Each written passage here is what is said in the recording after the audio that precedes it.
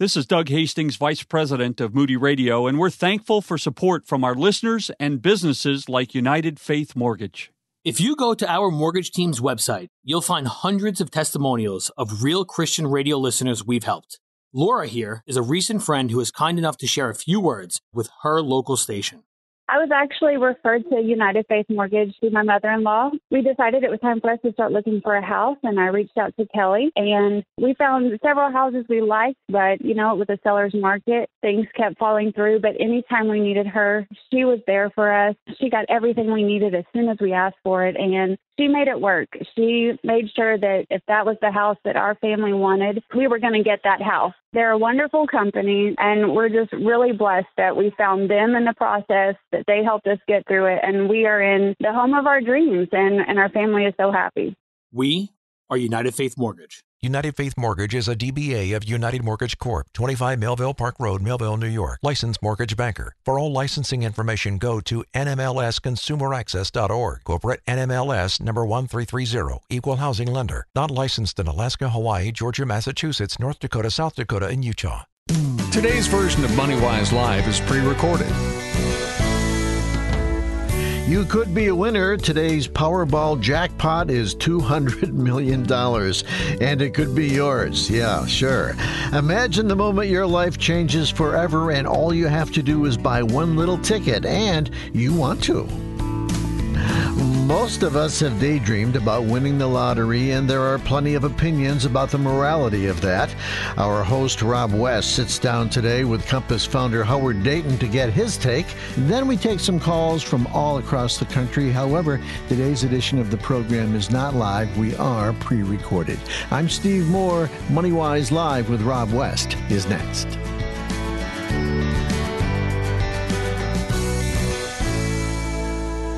Rob, I think the first question you might want to ask Howard is whether he's ever purchased a lottery ticket. I don't know. Ever the troublemaker, aren't you, Steve Moore? Howard, welcome back to MoneyWise, and I'll say you only have to answer that if you want to. Well, it's great to be back, and I'd be delighted to answer that. No, I've never, ever purchased even one, and I've never bet one penny, Rob, after learning what God said about handling money in the Bible. Yeah. I mean, But notice, I didn't say what the Bible says about gambling. It's true the Bible doesn't tell us specifically not to play the Cash 5 instant scratch-off game. Right. It doesn't say gambling's a sin. However, God's Word clearly discourages the get-rich-quick mindset. I love what Proverbs 21:5 tells us. Steady plotting brings prosperity. Hasty speculation brings poverty. Yes. And the Bible clearly discourages the mentality of trying to get something for nothing. Yeah, well, so true, and I'm glad you made that very clear. But let's take it a level up. Do you think it's wrong, then, Howard, for state governments to even operate lotteries? Yeah, I really do, Rob. Every time I go into a convenience store and see the people in line buying lottery tickets, honestly, it just makes me sick. Yeah. Many of them simply can't afford to waste their limited dollars on buying those tickets, but they're lured by literally millions of dollars in advertising by the states. And, of course, those ads only show the upside of gambling with smiling, happy winners, vacationing in some exotic place. But what about the families that literally are being destroyed by gambling? Well, it's very true, and it's a real issue that affects so many, and that's why I couldn't agree more with what you're saying. Of course, some, Howard, will argue, though, that state lotteries generate revenue for very worthwhile programs. How do you reconcile that? Well, the states are just trying to justify gambling really by wrapping it in the idea that this will help some kids get an education or something like that. But the reality is it's just another way to tax people. Think about this. Is it worth destroying one family who gets hooked on gambling by playing the lottery? And in our country, believe it or not, there are over 6 million pathologically addicted gamblers, and over 1 million of them are teenagers. And I've heard somebody described a lottery as a brilliant way that states have discovered to make low-income people pay for some middle-income kids' college expenses. Yeah. I mean, it's the downside of gambling is huge. Yeah. What about the person on the receiving end? Let's say you're taking advantage of a scholarship or some other program that's funded by a lottery. As a believer, do you think that's wrong? Yeah, I don't. I think it's okay, Rob. As I said, a lottery essentially is just another way for the state to tax people, to provide for services. Yes. And remember, not all the money the states make on a lottery goes to education. Most goes to the general operating expenses. So I think it's quite all right to receive money from the state. Yeah, that's exactly right, Howard. And really, when we look at the counsel of Scripture and we see the heart of God, you talked about the passage that clearly says we shouldn't strive to get rich quick. But we just have to understand that as a steward managing God's money, this is not the way he wants us to use his money. Right, Howard? Absolutely. I mean, we need to do it his way, Rob, and that doesn't mean gamble. And we took no gamble today by contacting Howard Dayton to address this subject. He's an author, teacher, the former host of this radio program. He joins us by phone. He's away from his home stomping grounds today, but as I mentioned, we're able to get him with us, and he's always a joy and a blessing to have him along, providing and sharing his expertise. Today's broadcast is pre-recorded, so we won't be taking any calls, but we have some calls lined up and some great information coming your way. This is MoneyWise Live. I'm Steve Moore. We'll be right back.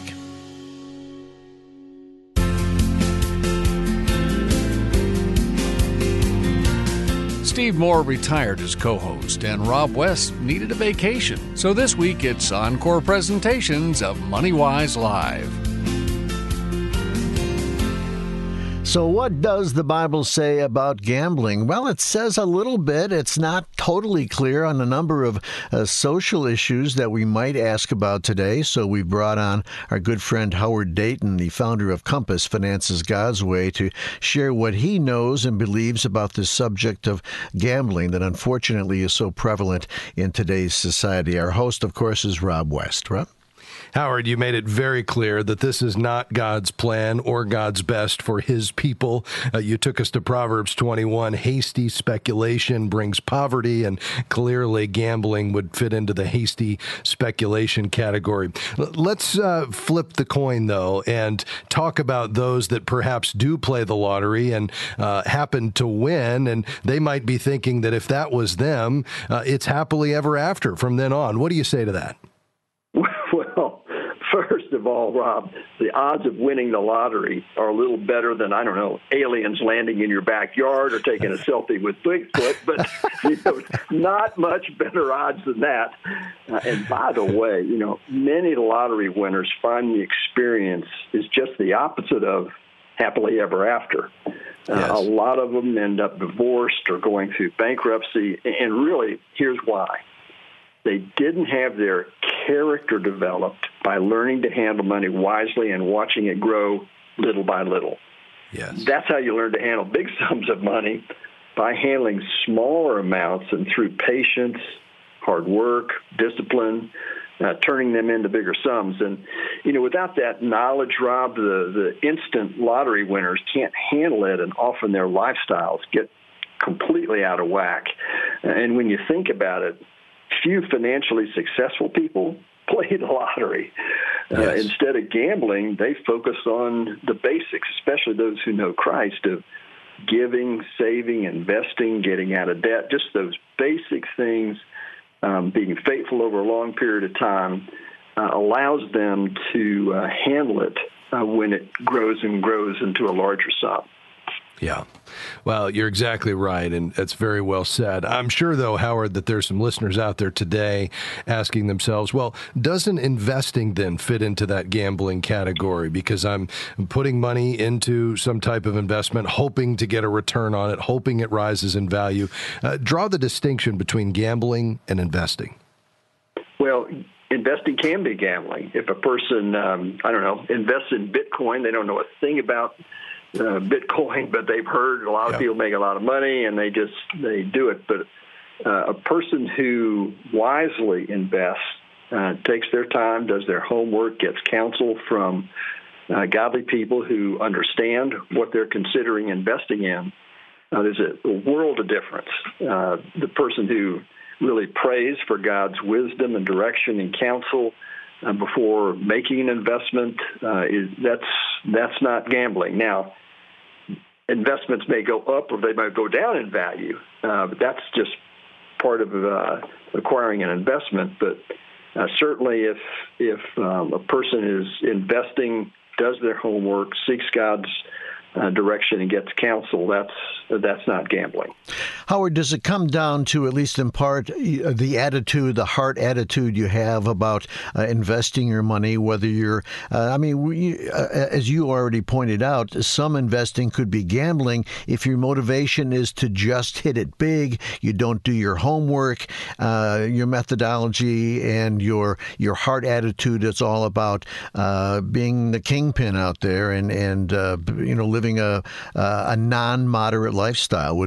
Could that take on the feeling and the approach of gambling?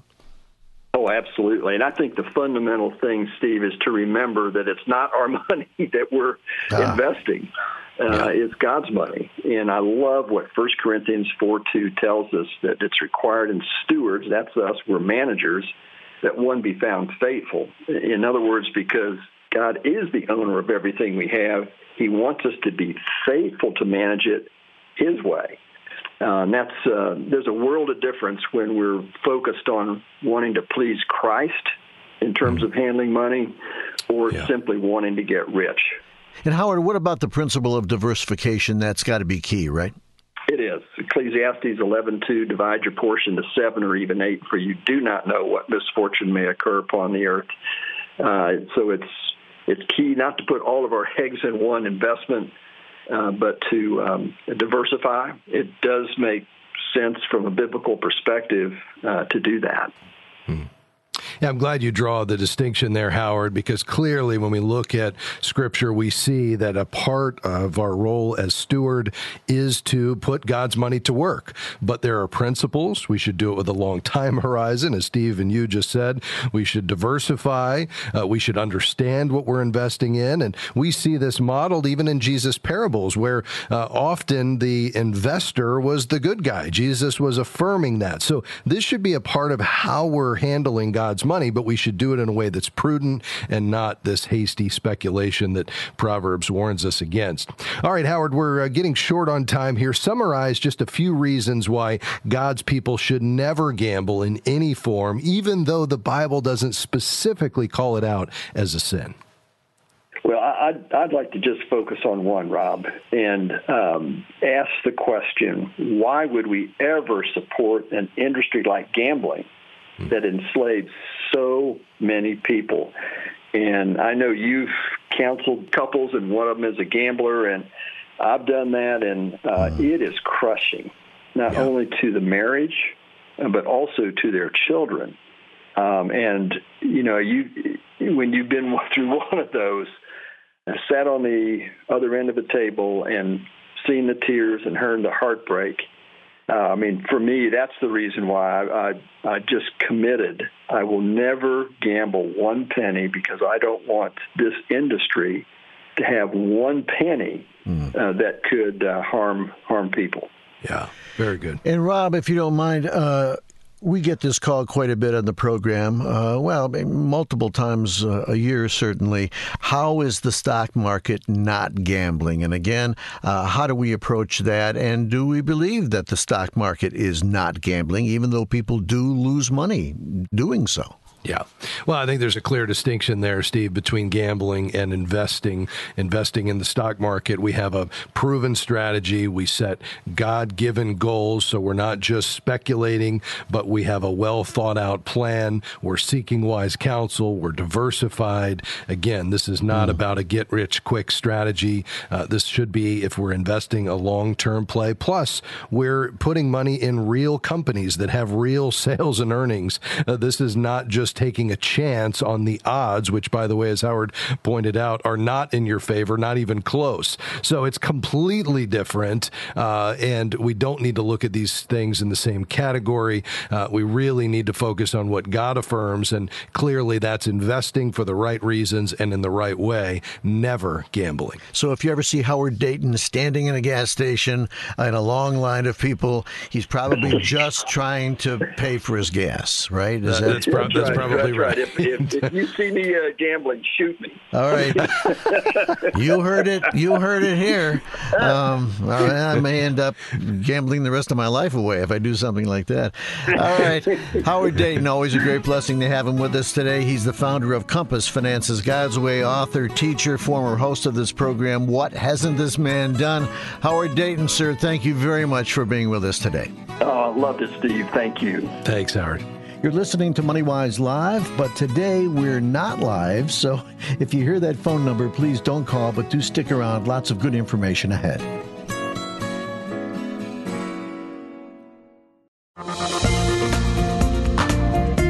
You're listening to MoneyWise Live. Your host is Rob West. I'm Steve Moore. Now, don't forget that today's program is pre-recorded, so don't try to call in, but we hope you'll stay there because we have lots of interesting calls all lined up in advance, and perhaps one of them is something that you can really understand and relate to. So let's begin by going out to South Dakota. And Brenda, what's your question today for Rob?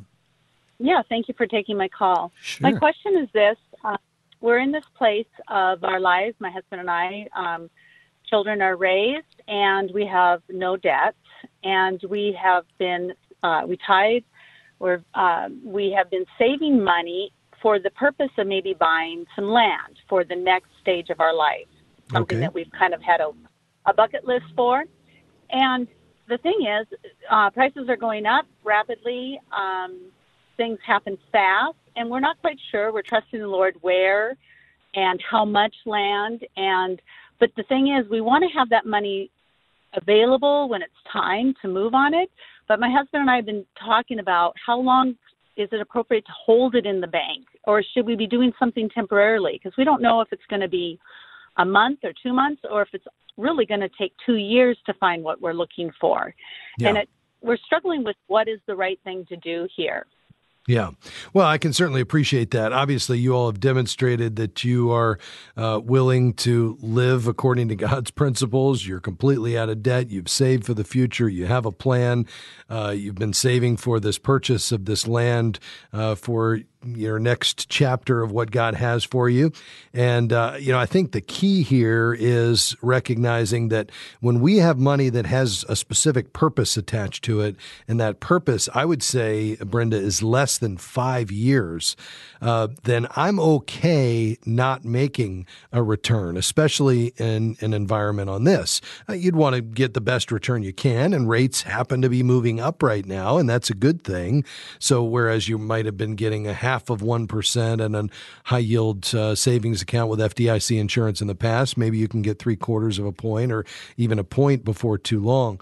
But the key for that money is that it's available when you need it. So it's about the return of your money, not the return on your money, because you don't want it to lose value. And then all of a sudden, that's when the perfect property comes your way, and now you're selling at a loss, and you're dealing with the regret of that decision. So we just need to always match the investment strategy with the time horizon. And again, anything less than 5 years, especially 2 years or 2 months, tells me that we don't need to have this in something that has the potential for principal loss.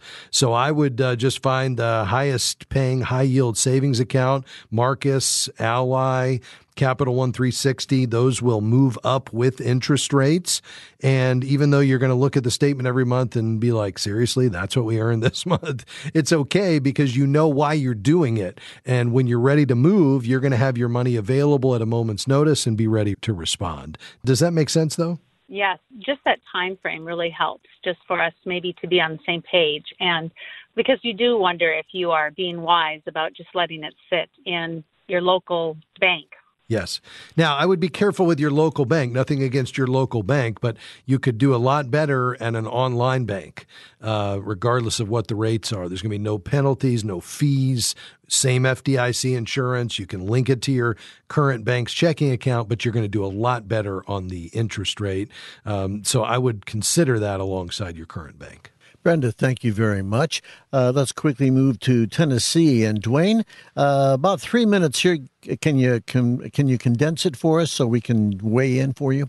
Sure. So my wife and I are doing our open enrollment at work, and a couple of the options are we have a lower deductible health insurance plan and then a higher deductible that has an HSA component to it.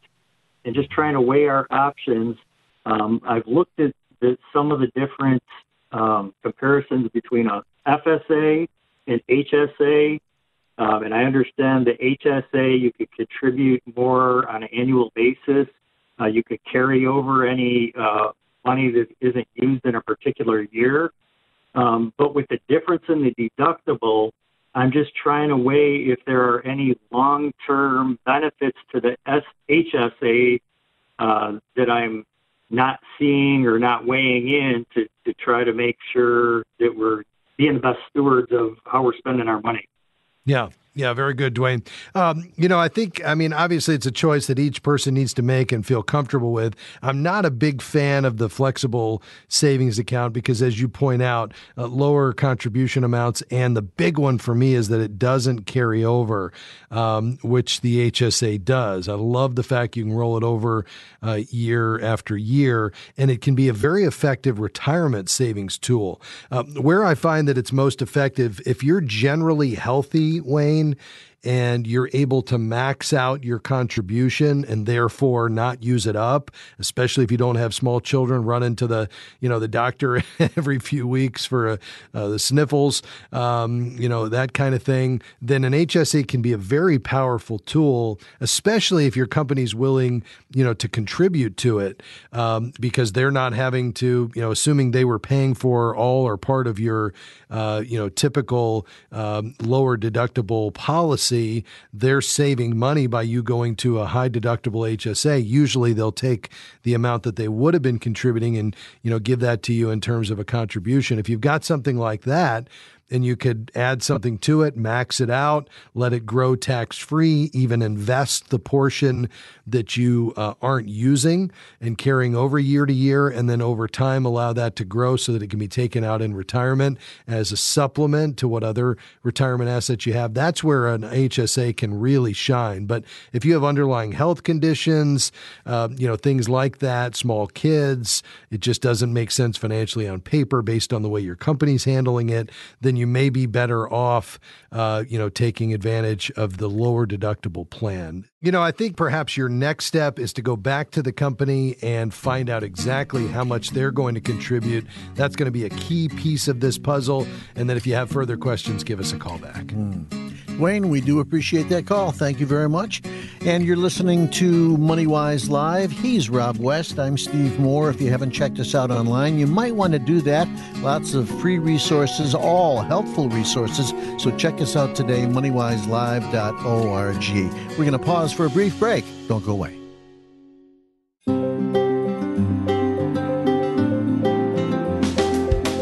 If you thought you heard Steve Moore say goodbye last week, you did. But we're giving you one more week of Steve in the form of encore presentations of MoneyWise Live.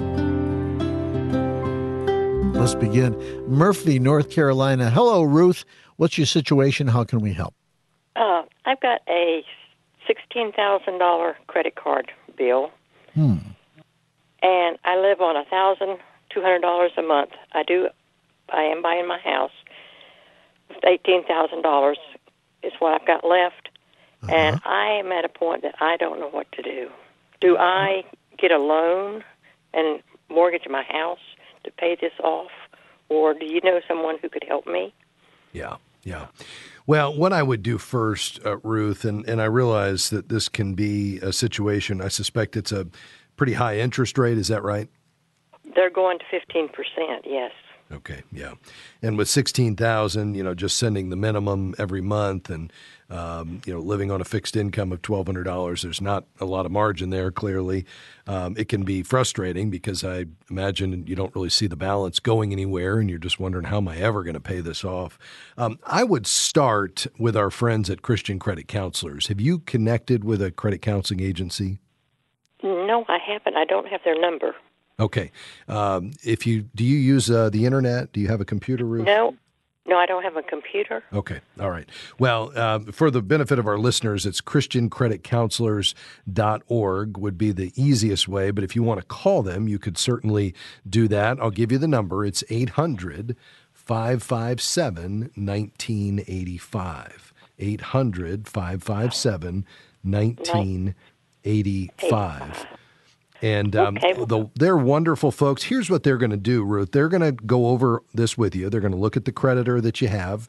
They're going to help review your budget. They'll pray with you and encourage you. But, the main thing is they're going to tell you what they could get that interest rate down to. See, there's pre-negotiated rates that if you enter a credit counseling program, the account will be closed and you'll pay through them.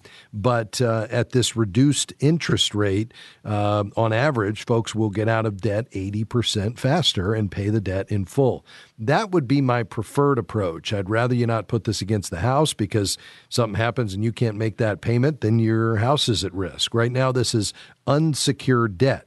And a home mortgage is secured debt, secured to your home. So let's try to do it outside of any additional borrowing, but we want to get this balance coming down clearly.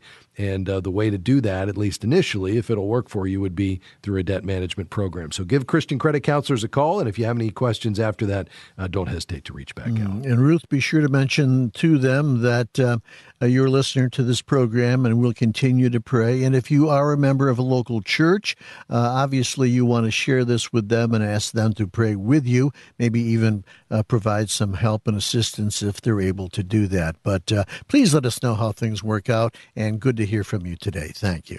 Out to Indianapolis. Hi, Pam. What's your situation? My question is to see if there is any benefit to opening a Roth IRA close to retirement age.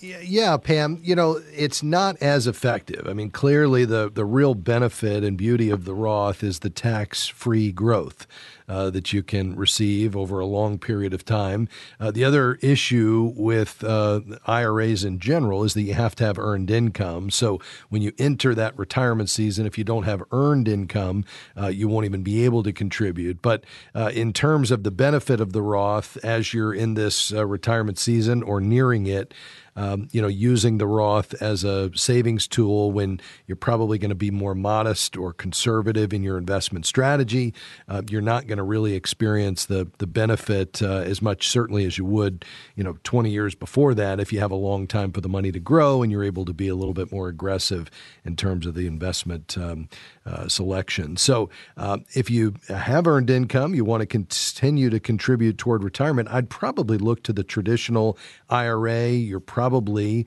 I'm guessing, at the higher end of your earning years, here at the tail end of your working life. And so that deduction that you would get going into the traditional IRA would be a benefit to you right now. And then that money would grow on a tax-deferred basis until you need it. At 72, you'd have to begin pulling it out as a required minimum distribution. So that would probably be my best advice just based on what I know right here. Okay, Pam? Great. That helps me a lot. Thank you so much. All right. God bless you, and thanks for calling. Thank you, Pam. Hey, Rob, how about an email or two? I have one here from Carolina. She says, hello, my name is Carolina. I have a 17-year-old son. I would like to start a credit card for him so that he can obtain a credit score. What's the best option? I'm not sure I can trust him just yet to have a normal credit card. Are there any options? Yeah. Well, a couple of things, Carolina. Number one, we just opened for our boys that are 15 and 16 the Capital One Money account, which essentially is a checking account. It's a custodial account in my name, but for his benefit. And with that, he gets a debit card that he's able to use. There's a wonderful smartphone app where I can move money back and forth and see all the transactions. And now that he's doing some working, reffing games at the church on the weekends, he's able to deposit his paychecks through the app. And then he's using the MoneyWise app to manage that money, doing some saving and, of course, some giving. And then his spending, you got to put gas in the car when you drive it, right?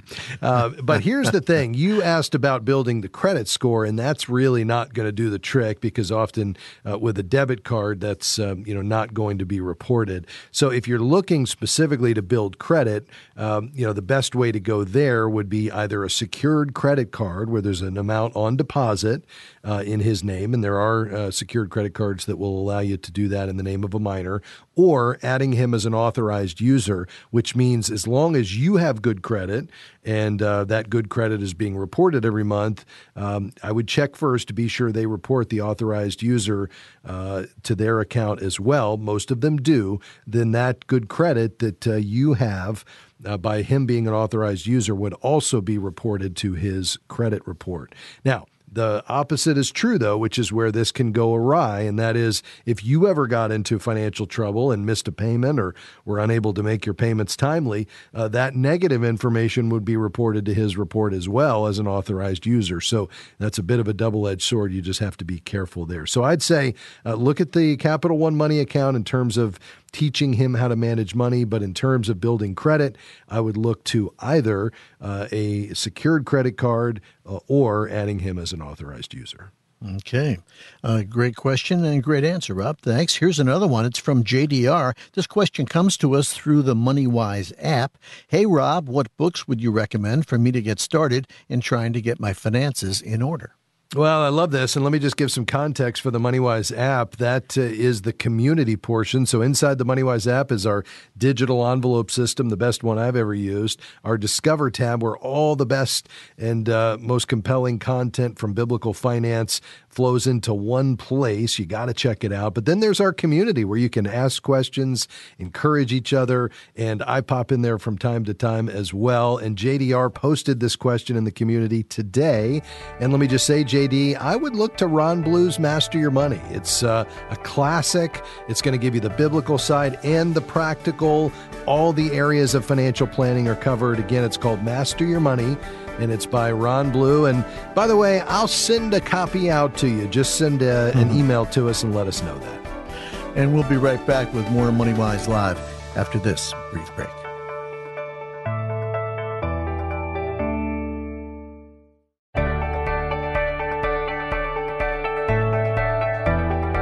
This is our final segment of a broadcast we previously recorded. Thanks so much for being with us today, and we hope you'll stick around and enjoy the rest of the program.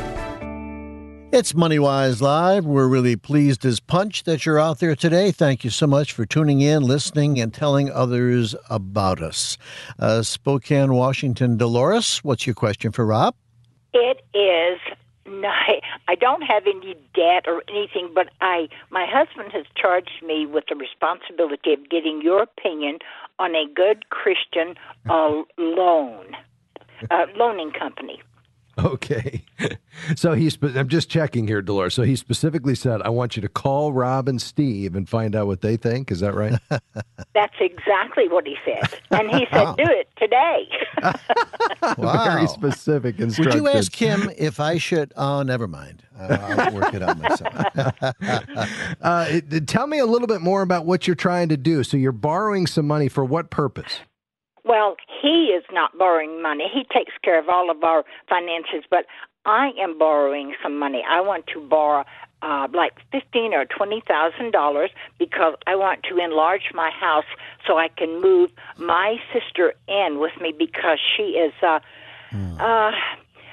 she was in the drug world for about 20 years, and now she has all kinds of disabilities. And she's been straight for the last about 15 years, but she's got all of these leftover things that are going on. Yes. And so, Dolores, you're going to be doing some home improvements to prepare for her moving in. Is that right? Well, not home improvements, but just I'm going to put a large room on the back with a like a be a complete little living room for herself and a bathroom for her. And and my husband and my 2 grandsons are going to build it, but it's going to cost me about $15,000 or $20,000, something like that, for all of the materials. Very good. And tell me about your cash flow, Dolores, and your ability to repay that loan once you take it. Do you have some margin on a monthly basis that you can use to pay it back? Well, I have money myself that I inherited, and then my husband says, I don't really want you to use that, but we do have a rather large savings account, and he says, you just get a good Christian group, and then we will just pay for it out of that. So it won't be a problem for that. Okay. I guess I'm wondering why borrow the money in the first place if you have the ability just to pay for it out of your excess savings or investments, because anything you borrow is obviously going to have an interest rate associated with it. Whether you take a home equity loan or a line of credit that's, going to cost you somewhere around 5% or more over time, and you may not even be earning that much on where some of that money is parked right now, assuming you have some money available. And so it seems to me that the best option, again, I don't know the totality of your financial situation, but the best option would just be to pay for this out of either your savings or your cash flow without taking on a loan. Now, what are the options as far as loans are concerned? Well, you had mentioned a Christian company to borrow from, and you could look at a Christian bank or institution, something like ECCU. You could look at Thrivent Financial, their credit union, if you wanted to work with an organization that serves specifically Christians. But I think at the end of the day, the key for you, unless you have a conviction about working with a company who's primarily focused on serving believers, is to look for, first of all, do I need to borrow the money? And does that make sense financially? And am I on the same page with my husband? And are we in agreement? Because I think that's one of the keys before you get into debt. And then 2, what type of loan should I get? What are the terms, meaning how is it going to be repaid? And then what is the interest rate? And you want to make sure all those line up. And so for me, I would say, okay, the first question is, do I need to borrow the money? I would stop right there and just make sure that borrowing for this actually makes sense, because it sounds like to me you all have the money. Is there a reason you wouldn't just pay for it? My husband does not want all that we have set up. He does not want it touched, period. Okay. And this is the only way that I can do that myself. I see. To get her moved in. So that's the only reason right there. My husband is the boss in my family. We're an old-fashioned Christian family. I love it. There's nothing better than an old-fashioned Christian family. How many years? 54 years. Wow, that's incredible. I'm so thrilled to hear that. Okay, now, if you are going to take a loan, then the question is, what type of loan? Do you have a conviction, Dolores, you or your husband, that you want to work specifically with an institution that is, because there are no Christian companies, right? There are Christians inside companies, and then there's those companies who are either operated according to Christian values, or companies where the owner or management are believers, or there are companies that are focused on serving Christians. Do you have a conviction you want to use one of those only? Yeah, that's the only thing that he will agree to. Okay. All right. So then what I would do is I would probably call or look it up online, a Thrivent Federal Credit Union. The Thrivent Thrivent, Thrivent. Do you have a computer? I do not. Okay. All right. But that's okay. My daughter lives next door. She has one. Okay. So I would check out Thrivent. You can find them at thrivent.com. And then mention one other to her. It's called ECCU. ECCU. And that stands for the Evangelical Christian Credit Union. I think either of those could serve you well, and I would start there and talk to them about what the best options are for you to seek a loan, okay? Oh, that sounds good. We go to evangelical church.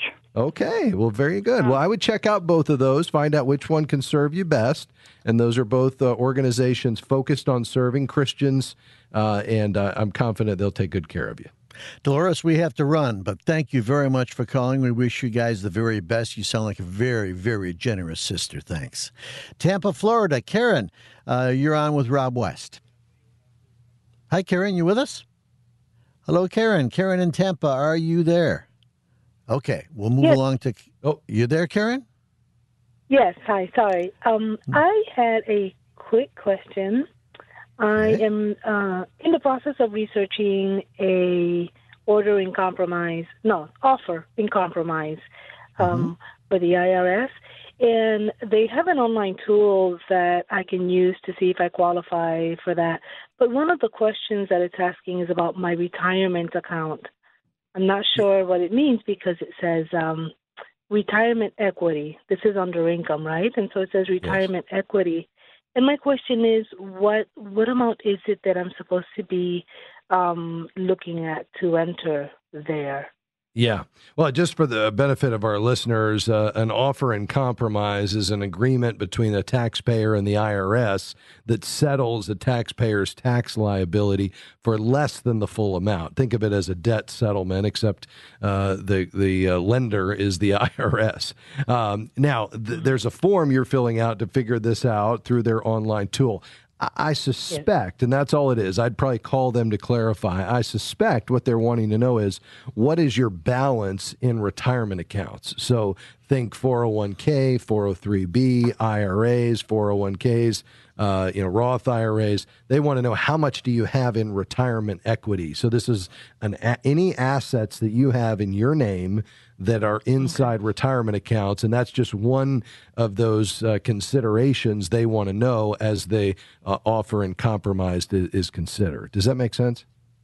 Yes, it definitely does. So yes, now I know. I just wanted to make sure I enter, realistic numbers so that. Okay. Yes. Very good. Well, Karen, best. Yeah, all the best to you in that process, and hopefully that'll get you paid off and on track to pay off your IRS debt, and we can move beyond that. Thanks for calling today. Thank you, Karen. Well, Rob, what do you say we put a wrap on it today? But first, we do an email. We haven't done one in a while, okay? Okay, yeah, very good. All right, this comes to us from Jenny. She says, Dear Rob and Steve, how do I balance my desire to become debt-free and yet increase my giving? Yes. This is the priority question. And I love this question because here's the thing. Both of these ideas are supported in Scripture, right? We should strive to become debt-free. The Bible is clear. The borrower is slave to the lender. And so we want to be debt-free over time. It's going to give us more flexibility, more freedom when we're unencumbered. Yet, we also want to be giving. We want to give generously, and we should be striving to give more, I believe, over time. We start with our giving systematically to the local church, and then we give beyond that sacrificially. But what do you do if you have both? And most people do. And I think you've got to prioritize this, first of all, by praying and asking the Lord what He would have you to do. I would say if you have high-interest credit card debt, we certainly want to be systematically giving. That's a given. I would do that right off the top. But before you increase your giving, unless the Lord just is real clear to you that He wants you to do more, if you have high-interest credit card debt, I would really prioritize getting out from under that. I don't think that's a wise use of God's money to pay 15, 16, 18% in the form of interest. But once that's paid off and we have some freedom and flexibility, I would be looking immediately not to increase lifestyle, but to absolutely be moving your giving to higher levels. So I think it's a both and. I would start with your systematic giving. I would then focus on high interest consumer debt, but I'd be going right back to the giving very, very quickly. And becoming debt-free, Rob, is that the be-all and end-all of our service to Christ? No, absolutely not. But clearly, when we're unencumbered, it gives us the freedom and flexibility to respond to the Holy Spirit. I love what the author Ron Blue used to say. It puts you in a position where you can live or die, give or go. And I think that's the way we all should live. I love it. Thanks, Rob. Hey, if you have a quick, brief email question for Rob, send it along. questions@moneywise.org. This is MoneyWise Live, a partnership between Moody Radio and MoneyWise Media. Thanks for listening.